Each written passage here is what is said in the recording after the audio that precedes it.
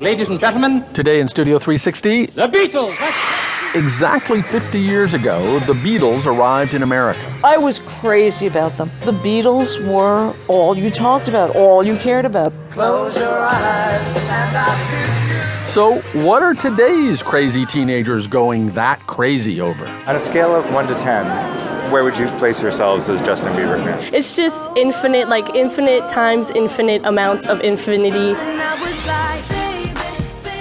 Bieber Mania Explained. Plus, I'll talk with a musician who's following in the Beatles' footsteps, pushing at the edges of what a rock tune can sound like. I've always tried to live at that intersection between accessible pop music and lunatic fringe music. Annie Clark, also known as St. Vincent. I'm Kurt Andersen. That and much more is ahead in this hour of Studio 360, right after this.